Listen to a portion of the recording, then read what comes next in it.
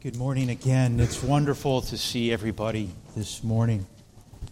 And if I have never met you, please give me the blessing of being able to meet you this morning before you leave.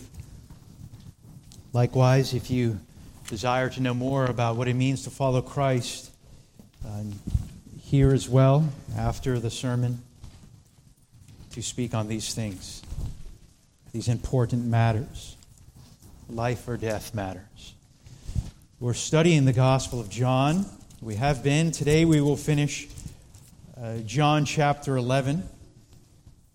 I'm going to look and start in verse 1, and then we're going to end up in our reading this morning where we're going to start for our study of Scripture today. John chapter 11, beginning in Verse 1, if you don't have a Bible with you, there are some Bibles in the pew in front of you. You'll find them there, and some of the pews in front of you. John chapter 11, beginning in verse 1. Now a certain man was sick, Lazarus of Bethany, the village of Mary and her sister Martha. It was the Mary who anointed the Lord with ointment and wiped his feet with her hair, whose brother Lazarus was sick. So the sisters sent word to him, saying, Lord, behold, he who you love is sick. But when Jesus heard this, he said, This sickness is not to end in death, but for the glory of God, so that the Son of God may be glorified by it. Now Jesus loved Martha and her sister and Lazarus.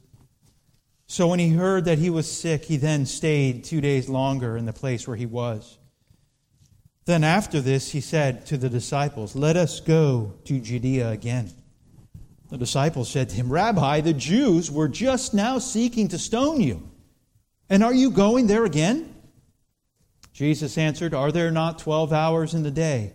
If anyone walks in a day, he does not stumble, because he sees the light of the world. But if anyone walks in the night, he stumbles, because the light is not in him. This he said, and after that he said to them, Our friend Lazarus has fallen asleep, but I go that I may awaken him out of his sleep. The disciples said to him, Lord, if he has fallen asleep, he will recover. Now Jesus had spoken of his death, but they thought that he was speaking of literal sleep.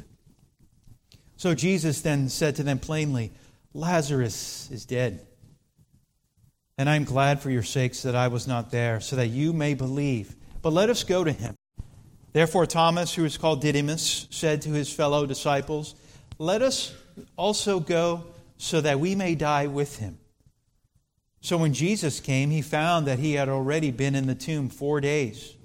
Now Bethany was near Jerusalem, about 2 miles off, and many of the Jews had come to Martha and Mary to console them concerning their brother. Martha, therefore, when she heard that Jesus was coming, went to meet him, but Mary stayed at the house. Martha then said to Jesus, Lord, if you had been here, my brother would not have died. Even now I know that whatever you ask of God, God will give you. Jesus said to her, Your brother will rise again. Martha said to him, I know that he will rise again in the resurrection on the last day.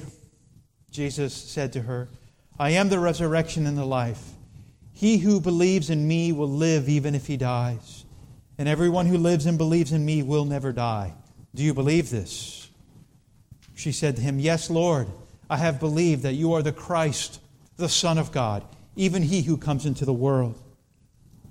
When she had said this, she went away and called Mary, her sister, saying secretly, The teacher is here and is calling for you. And when she heard it, she got up quickly and was coming to him. Now Jesus had not yet come into the village, but was still in the place where Martha met him.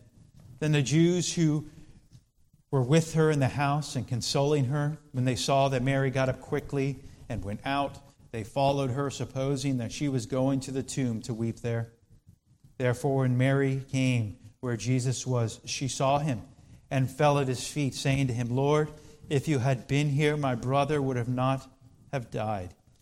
When Jesus therefore saw her weeping, and the Jews who came with her also weeping, he was deeply moved in spirit and was troubled, and said, Where have you laid him? They said to him, Lord, come and see. Jesus wept. So the Jews were saying, See how they loved him. But some of them said, Could not this man who opened the eyes of the blind man have kept this man also from dying? And here brings us to where we are this morning. Lord, I ask for your help. I ask for unction from on high. We ask again, Lord, that you would have the minds and hearts in here fixated upon the things of Christ. In Jesus' name, amen. The raising of Lazarus is the most prominent and probably the most memorable of all of Christ's miracles before his resurrection. Not only was Lazarus' illness healed, but his death was overcome by the power of the Lord. Jesus did raise others from the dead. Yet Lazarus was in the tomb several days, decomposing. This resurrection stands out. This resurrection foreshadows Christ's own resurrection. Also, this resurrection is a picture of salvation where a dead man comes to life. So first, here we see in verse 38, we see a caring and comforting Savior. Jesus is indeed a caring and comforting Savior. He was deeply moved within. Deeply moved in spirit, deeply moved within. The same thing, just said a different way. We see in verse 33, as we just read, he was deeply moved in spirit and was troubled. And here he was deeply moved within. He was standing at the tomb. He came to the tomb. It was a cave and a stone was lying against it. Common to use a cave during these periods of time. This period of time. It seems that this family had some means, some wealth. So this burial was a nice burial. It may have been a very nice setup as far as that can go. And there was a stone that lied against it. We've seen pictures of this before. We've seen a picture of an illustration of what it may have looked like, a tomb that covered where the Lord was. A stone against it kept people out from going in, and it kept animals from going in as well. And Jesus groaning in spirit once again. Jesus sighing in spirit. This man of sorrows, as we're reminded, enters into our sorrows, enters into our grief, enters into our pain. Christian, he knows, he understands. Jesus, he felt, he even wept. Deeply moved he was over man's unbelief, moved over sin in this world, and moved over those who he loved that were grieving, Mary and Martha. He experienced the grief of losing one who he loved, Lazarus. He experienced what we experience, grief, sorrow, pain, hurt, betrayal. Yet, of course, Christ without sin. And we're reminded again in Philippians chapter 2, I'll just read it. He emptied himself, taking the form of a bond servant and being made in the likeness of men. He also humbled himself by becoming obedient to the point of death, even death on a cross.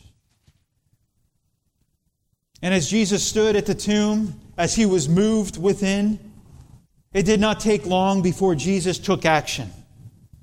With all the grieving around him, with everything that was, as he was moved within, with all the anticipation, with all the emotion, with everything that was going on, and in his humanity, Jesus as well gives a command.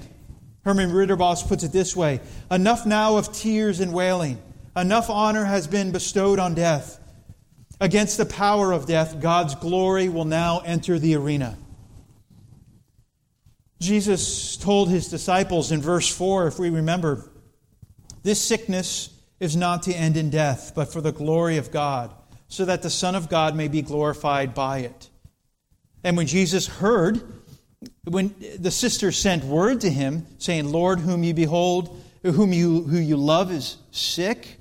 And Jesus responded, and the one who told him this must have been as well there when he responded with this. So this statement must have gotten back to the sisters as well.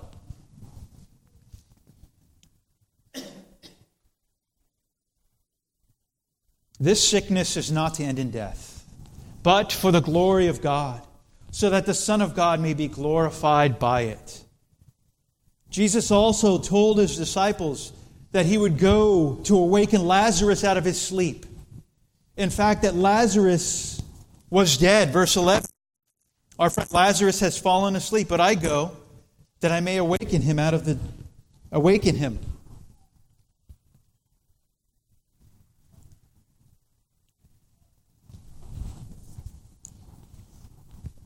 Jesus told Martha that her brother would rise again. But there was a contested response in verse 39. Jesus said, remove the stone. Martha, the sister of the deceased, said to him, Lord, by this time there will be a stench, for he has been dead 4 days. Remove the stone. It's a command. Removing the stone out of the way was something that could have been done without divine intervention. 2 men could have grabbed the stone and moved it. This stone that was before this type of tomb. Such a command would have been shocking to everyone. Picture the scene in your mind. Jesus, the Lord, standing there. Mary, Martha, a crowd of people. Those who have heard Jesus is there want to see what will this man do next. Tombs around. The one tomb, fresh. Lazarus was in there 4 days. It would be similar in our context if we said, when we went to a memorial or such and someone has been in a casket for a while and we said, hey, open it up. Or if we went to a crypt or a mausoleum that was sealed several days, and we were there with a bunch of people, and someone said, crack it open. Remove it. Remove the front or the tile or the stone. Imagine the shock and the horror for loved ones and others to hear Jesus say that. Even though they heard that he was going to, that Lazarus would rise again.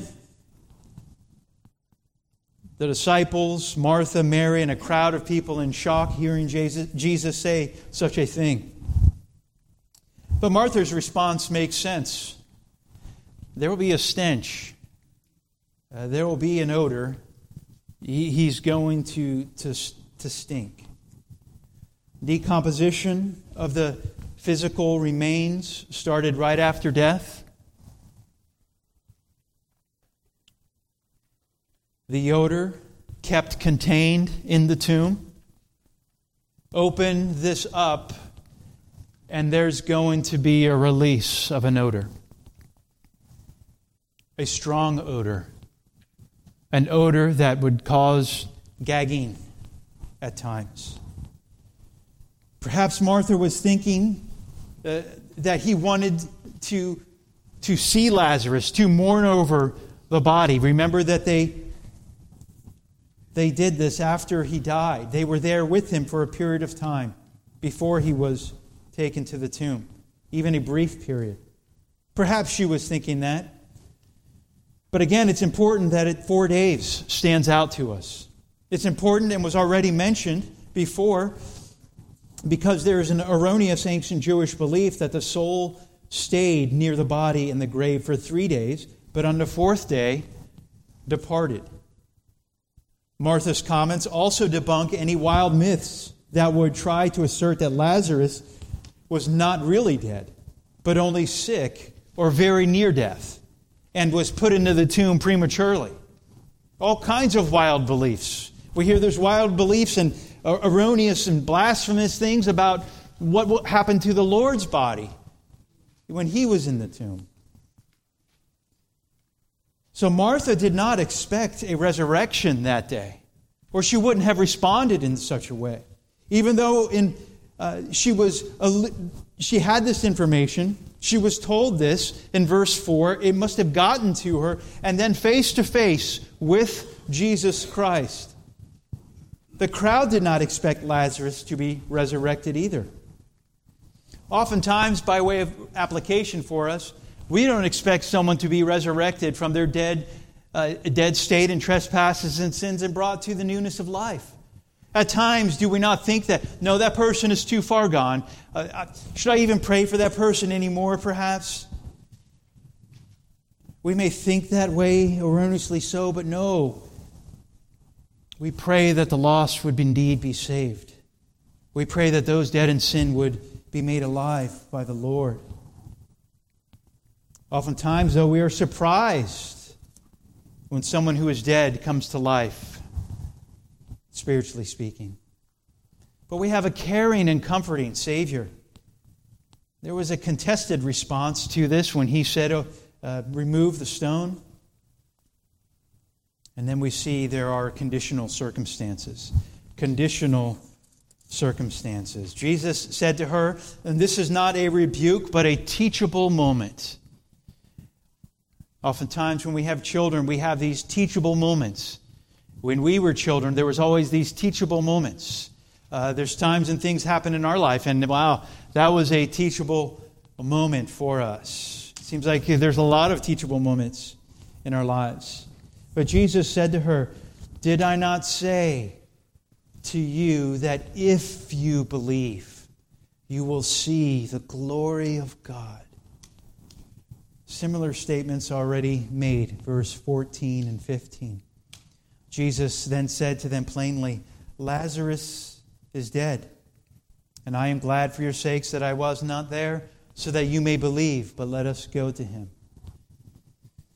If you believe, then you will see.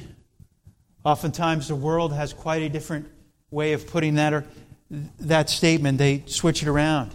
I must see to believe. Very much in opposition, that statement is, seeing is believing. I won't believe in that Christianity unless I see something. And the only thing that I see is a bunch of hypocrites. Things like that. Listen to Richard Phillips, what he says in his commentary. Jesus' instruction to Martha overturns a widely, I'd say wildly as well, held opinion. People say that seeing is believing. But Jesus tells Martha that if she believes, she then will see. It is true that when it comes to men and women, we often can only trust their word when we see the results. Sometimes someone will apply for a job and tell us that he is capable of doing it. We may hire him, but we also watch his performance. Only when we see what he can do will we really believe what he has said. And that's exercising good wisdom. Let me see a time of testing first, and then we'll see. But when it comes to God and His Word is enough for us to believe. And if we believe God, taking Him at His Word, then we will receive. We will see and receive salvation. So, for you who are without Christ, if you will believe in Christ and put your trust in Christ for your salvation, you will see the glory of God. In that He will change your heart, He will save your soul, and He will forgive your sins. But there's a contrast. If you will not believe in Christ, you will not see the glory of God. Your heart will remain cold, dead, and lifeless, and He will not save your soul, and you will remain dead in your sins and under His wrath. Christians, applications abound for us. For if we believe in Christ and in His sovereignty and His various providences, circumstances, in our afflictions and tribulations, we will see the glory of God. We ought to look for the glory of God in our circumstances. How can we glory glorify God in our circumstances, in our struggles. Let me give you several applications for us. Look for silver linings in your trials that are sent your way. I'll say this time and time again, and I've said this in my own life. Lindsay has heard me say this. Look at the silver linings, though. Or she'll remind me, look at the silver linings, though, of what the Lord is doing in this trial that has been sent our way. And we ask questions, or we ought to, God, how will you use this for your glory? Would you show me, O Lord, how you will use this for your glory? Secondly, we ought to look upward in our trials, and we ought to look for inward change. Look upward to Christ for our trials, and look for inward change in our own hearts, in our lives. How may I grow in this, O Lord? Thirdly, look for redemptive purposes in your circumstances. Redemptive purposes. How can this be used for the glory of God? How can the gospel be presented here? How may I help others and serve others and understand and walk alongside others because of this? So we must ask ourselves, do we desire for others to glorify God? Do we encourage them to do that in their lives as well? And we ask, do I want to see the glory of God? He said to her, if you believe, you will see the glory of God. Conditional circumstances. And then there is this continuous communication. This continuous communication. This example of faith that Jesus shows us here. If you believe, you will see the glory of God. Verse 41. So they removed the stone. Then Jesus raised his eyes and said, Father, I thank you that you have heard me. I knew that you always hear me, but because of the people standing around, I said it, so that they may believe that you sent me. They removed the stone. A couple of men probably grabbed the stone, removed it. Jesus raised his eyes and said, Father, I thank you. You have heard me. You have heard me. Past tense, Jesus already praying before he even gets to the tomb. Before he even arrives there. Let this marinate in our mind and in our hearts when we see what Jesus did and say, God, how can I do this likewise in my own life? He approached these circumstances bathed in prayer. Praying without ceasing. Application for us. 1 Thessalonians 5. Rejoice always, pray without ceasing. Some applications on praying without ceasing. Always ready to pray. We ought to always be ready to drop to our knees in our heart and pray to God. Does that mean we will always be praying? No, we sleep, we eat. There's times when we're not praying. We understand that. But the idea, if you are a Christian, we have a heavenly orientation now. We have a new nature now, and we will want to pray. We walk in upward living. If the Holy Spirit resides in you, individual this morning, you will desire to pray. What is it with men and women who have been walking with the Lord so long, but never pray? How can that be?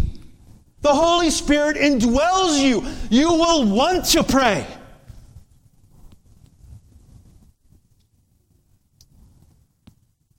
Praying without ceasing, understanding, not losing heart, not giving up. God, I will continue to pray to you and ask of you, oh God, knowing that the answer may be, as the statement goes, yes, no, or wait. We see that.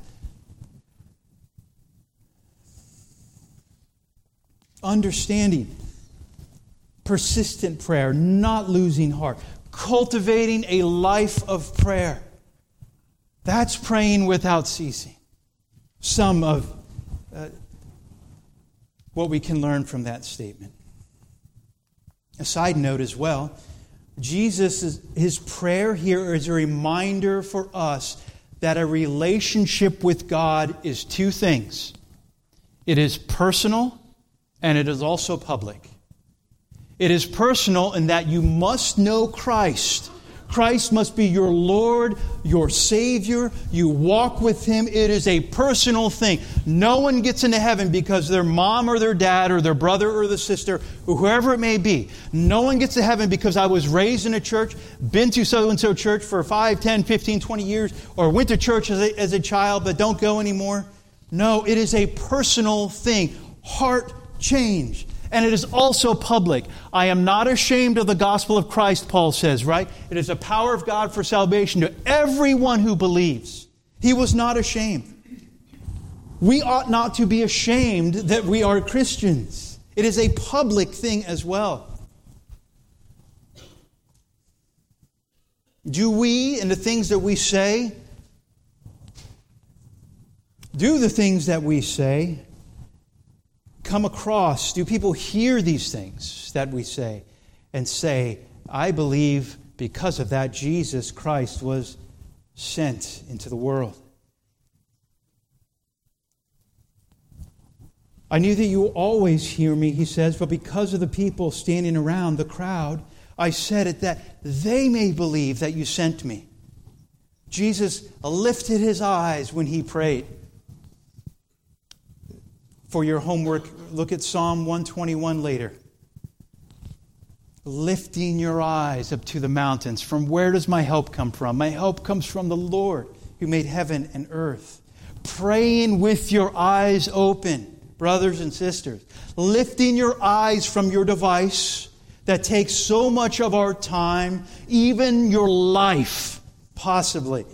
Lift your eyes from the things of the world and lift your eyes to the Word of God. Praying God's promises. Saying, God, I know that you've heard my prayers. I know that you hear me. Jesus prayed that you hear his prayers. I know that you hear mine, God, because I'm a child of God. Lifting up our eyes when we're outside, even walking in nature, whatever it may be. I lift up my eyes and look around in the few times I get to go hunting. I look at God's creation. I look for deer and I pray, God, bring a deer. I just want to see one, Lord, please. And usually that's no or wait.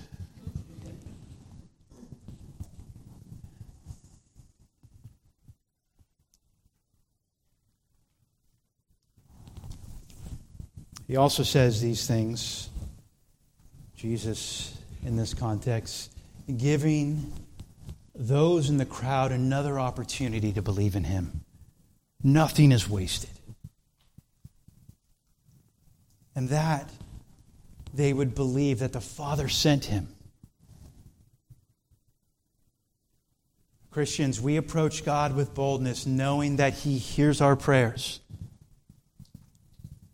But a warning for those who do not know Jesus Christ, who think that, well, I pray at times, or, I prayed before, or there's times in my life where I have a quick shotgun prayer.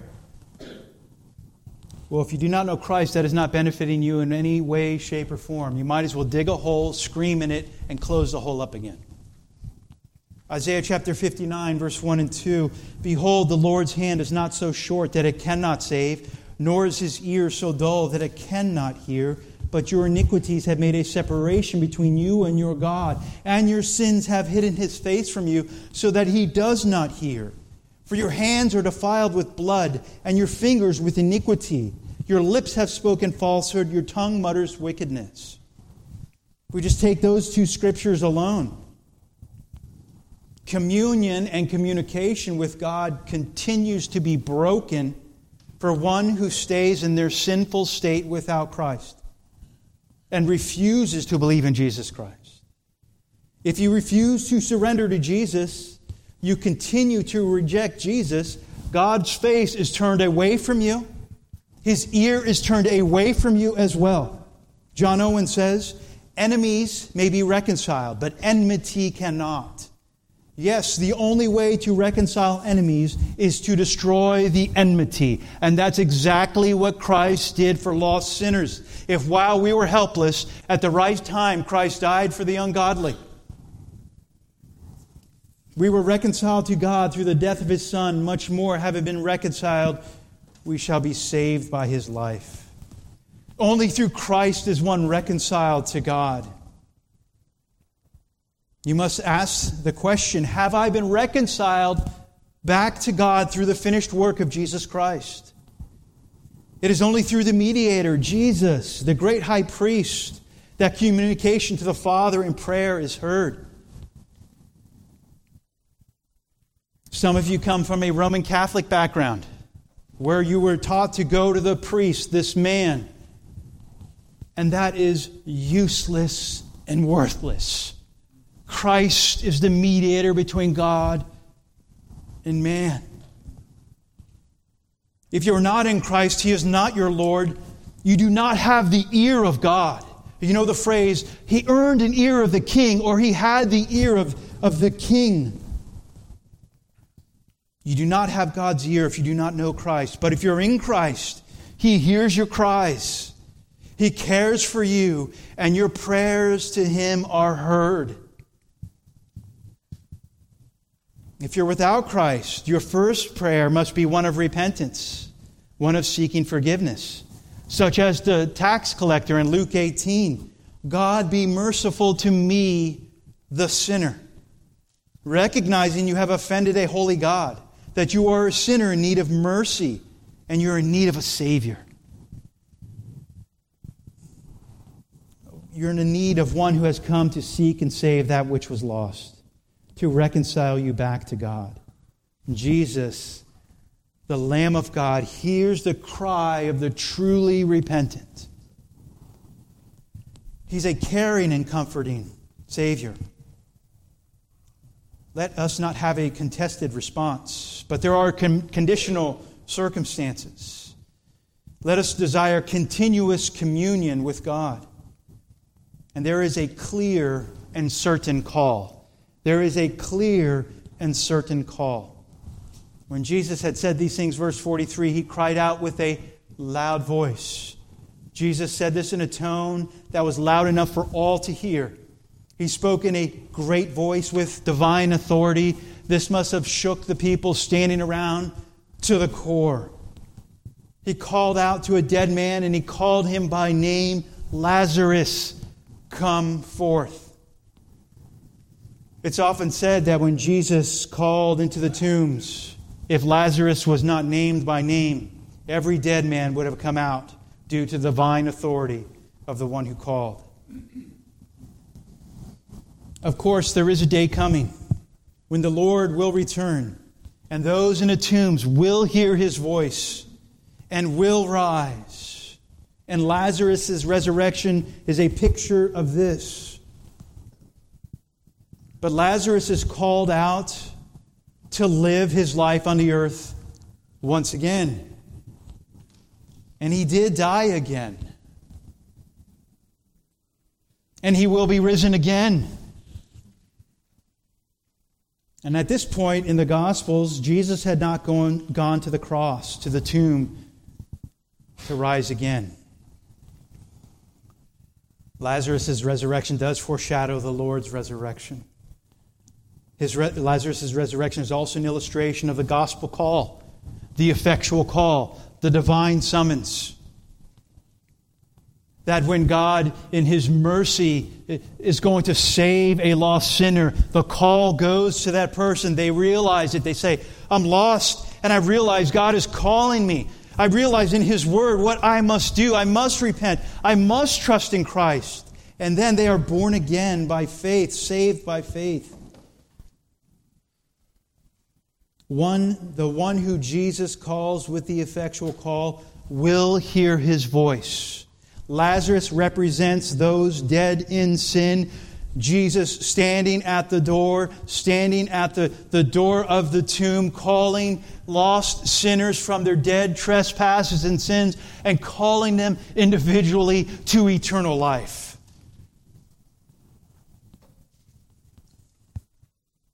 And the response to Christ will be obvious. It'll be obvious to everyone who was around. Everyone who was there, it was obvious when Lazarus came out of the tomb. Here's this dead man coming to life. Likewise, it's also obvious when a man who was dead in sin becomes alive in Christ Jesus.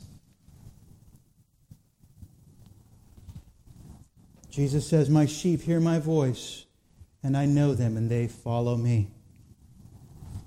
Sinners who are dead in sin come to life through the gospel call, by the preaching of the Word of God, through the reading of the Word of God. And He is still calling. His offer still stands. He's still calling sinners to eternal life, to follow Him. So not only is there a clear and certain call, there is a credible exchange. There is a credible exchange. The man who had died came forth, bound hand and foot with wrappings, and his face was wrapped around with cloth. John makes it clear here that Lazarus died. When people passed away during these times, usually they were placed in a linen sheet, long linen sheet, longer than their body, wrapped up head to toe, wrapped up this way and then tucked in arms and feet. Grave clothing, they're called. It's called grave clothing or grave clothes. So if you picture Lazarus, possibly like a well-dressed mummy, the wrappings were loose enough for someone to be able to stand up if indeed they were alive, which Lazarus was when he was called forth. They could perhaps hop a little bit, move about a little bit, but it's like having your shoelaces tied together. You can move a little bit, but you're not going too far. And having your eyes and face covered, you're not going to go too far. You can still shuffle around a little bit. Don't try that at home, though. Jesus said to them, "Unbind him and let him go." These grave clothing has been exchanged for grace clothing. His robes for mine. Take off your old grave clothing that represents your death. Those rags are no longer for you. Now clothed in the righteousness of Jesus Christ. Interesting to note as well that Jesus has others help to unbind him. Jesus called him out. Salvation is by grace. Lazarus is standing there, and Jesus uses his disciples. Jesus uses them to help him to unbind his garments. Perhaps Mary and Martha were the ones that were right there to help. God is the one who calls dead men to life, but He gives us the privilege of being used in the process. James Boyce said it like this: "You cannot bring the dead back to life, but we can bring the word of Christ to them. We can do a preparatory work, and we can do work afterwards. We can help remove stones of ignorance, stones of error, and stones of despair. After the miracle, we can help the new Christian by unwinding the grave clothes of doubt, fear, introspection, and discouragement." But it's important to remember they must be transformed by the power of God first. And then after all of this, there are conflicting responses. Two responses, two reactions. Verse 45. "Therefore many of the Jews who came to Mary and saw that what he had done believed in him. But some of them went to the Pharisees and told them the things which Jesus had done. And they weren't going to tell the Pharisees, so maybe the Pharisees would rejoice in this situation. They were tattletales or rats, or however we want to put the vernacular, instigators. But there was the response of faith, and there was the reaction of belief, verse 45. But then there was the response of a cynical response, a response of unbelief, going to the Pharisees. The Pharisees were known enemies, hostile to Jesus Christ. And these went and gave him the latest news. This is what's happened now with Jesus. And verse 47 through 57 is the result of this. Verse 47, therefore the chief priests and the Pharisees convened a council and were saying, what are we doing? For this man is performing many signs. If we let him go on like this, all men will believe in him. And the Romans will come and take away both our place and our nation. But one of them, Caiaphas, who was a high priest that year, said to them, you know nothing at all, nor do you take into account that it is expedient for you that for one man die for the people and that the whole nation not perish. Okay, so we see the chief priests and the Pharisees working together, including the Sanhedrin. And the leader, Caiaphas, the high priest that year, was with them. Jesus exposed sins of the Pharisees, and he was a threat to the Sadducees' religious prestige. So they both hated him, and now they work together in order to kill him. So things have been ratcheted up a notch. Caiaphas is singled out, and we will see more of him down the road. He says something meant in a cynical way, but the Lord meant it for more of a deeper meaning. John explains what that is. Now, he did not say this, verse 51, he did not say this on his own initiative, but being the high priest that year, he prophesied that Jesus was going to die for the nation. And not only for the nation, but in order that he might also gather together into one the children of God who are scattered abroad.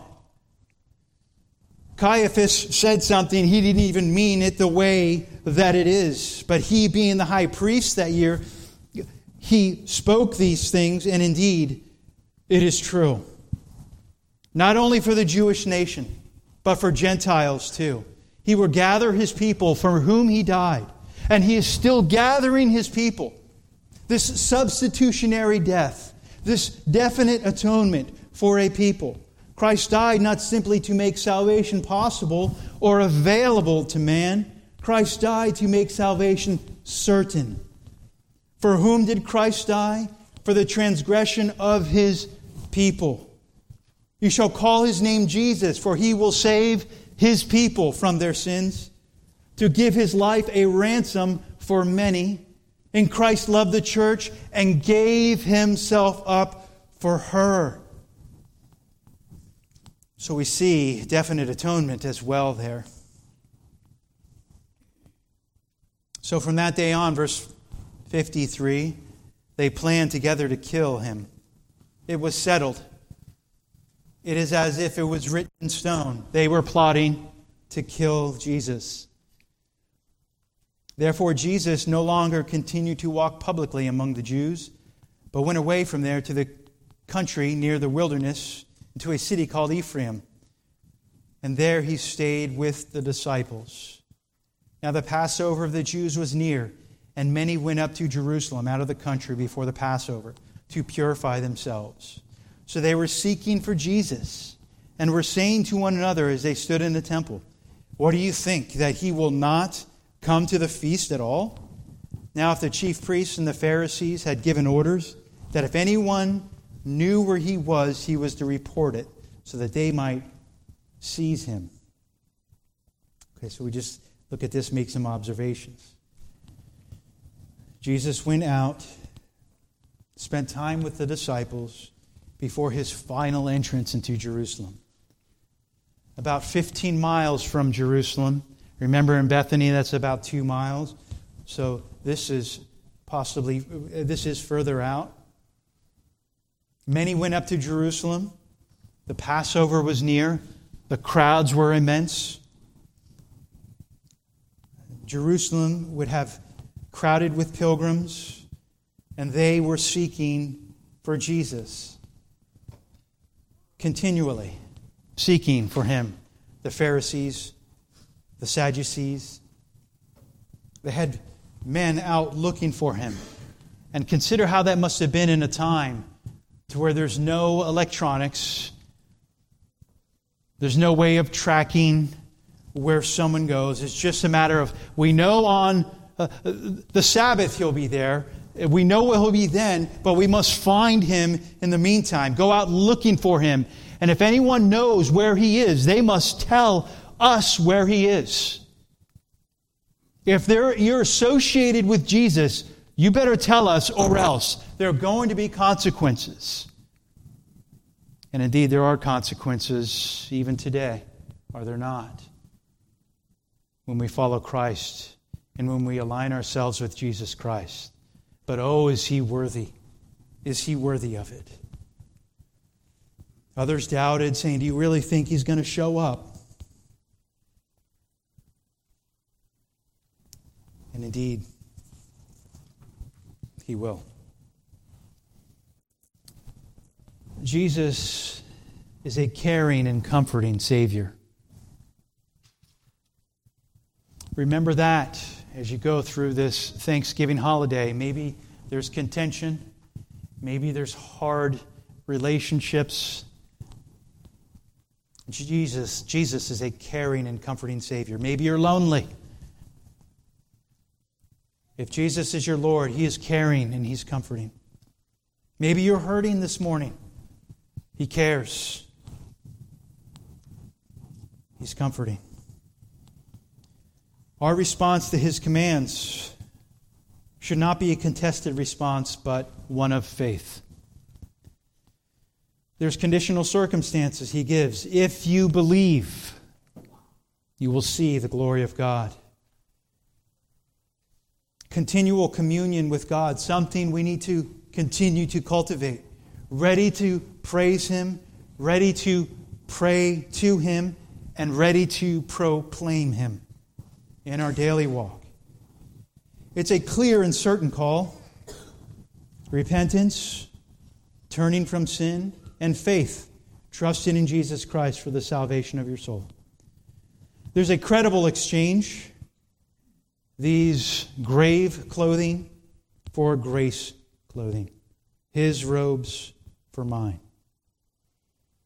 There's always a conflicting response to the call that Christ gives, either cynical or confessing. One either shakes his fist at Jesus Christ, or one will bow the knee to Jesus Christ. Which one is your response this morning? Let's pray. Father, thank you, Lord, that you care for us, that you comfort us, that you teach us and you help us. You're the one who teaches us to pray. We can learn how to pray from your word.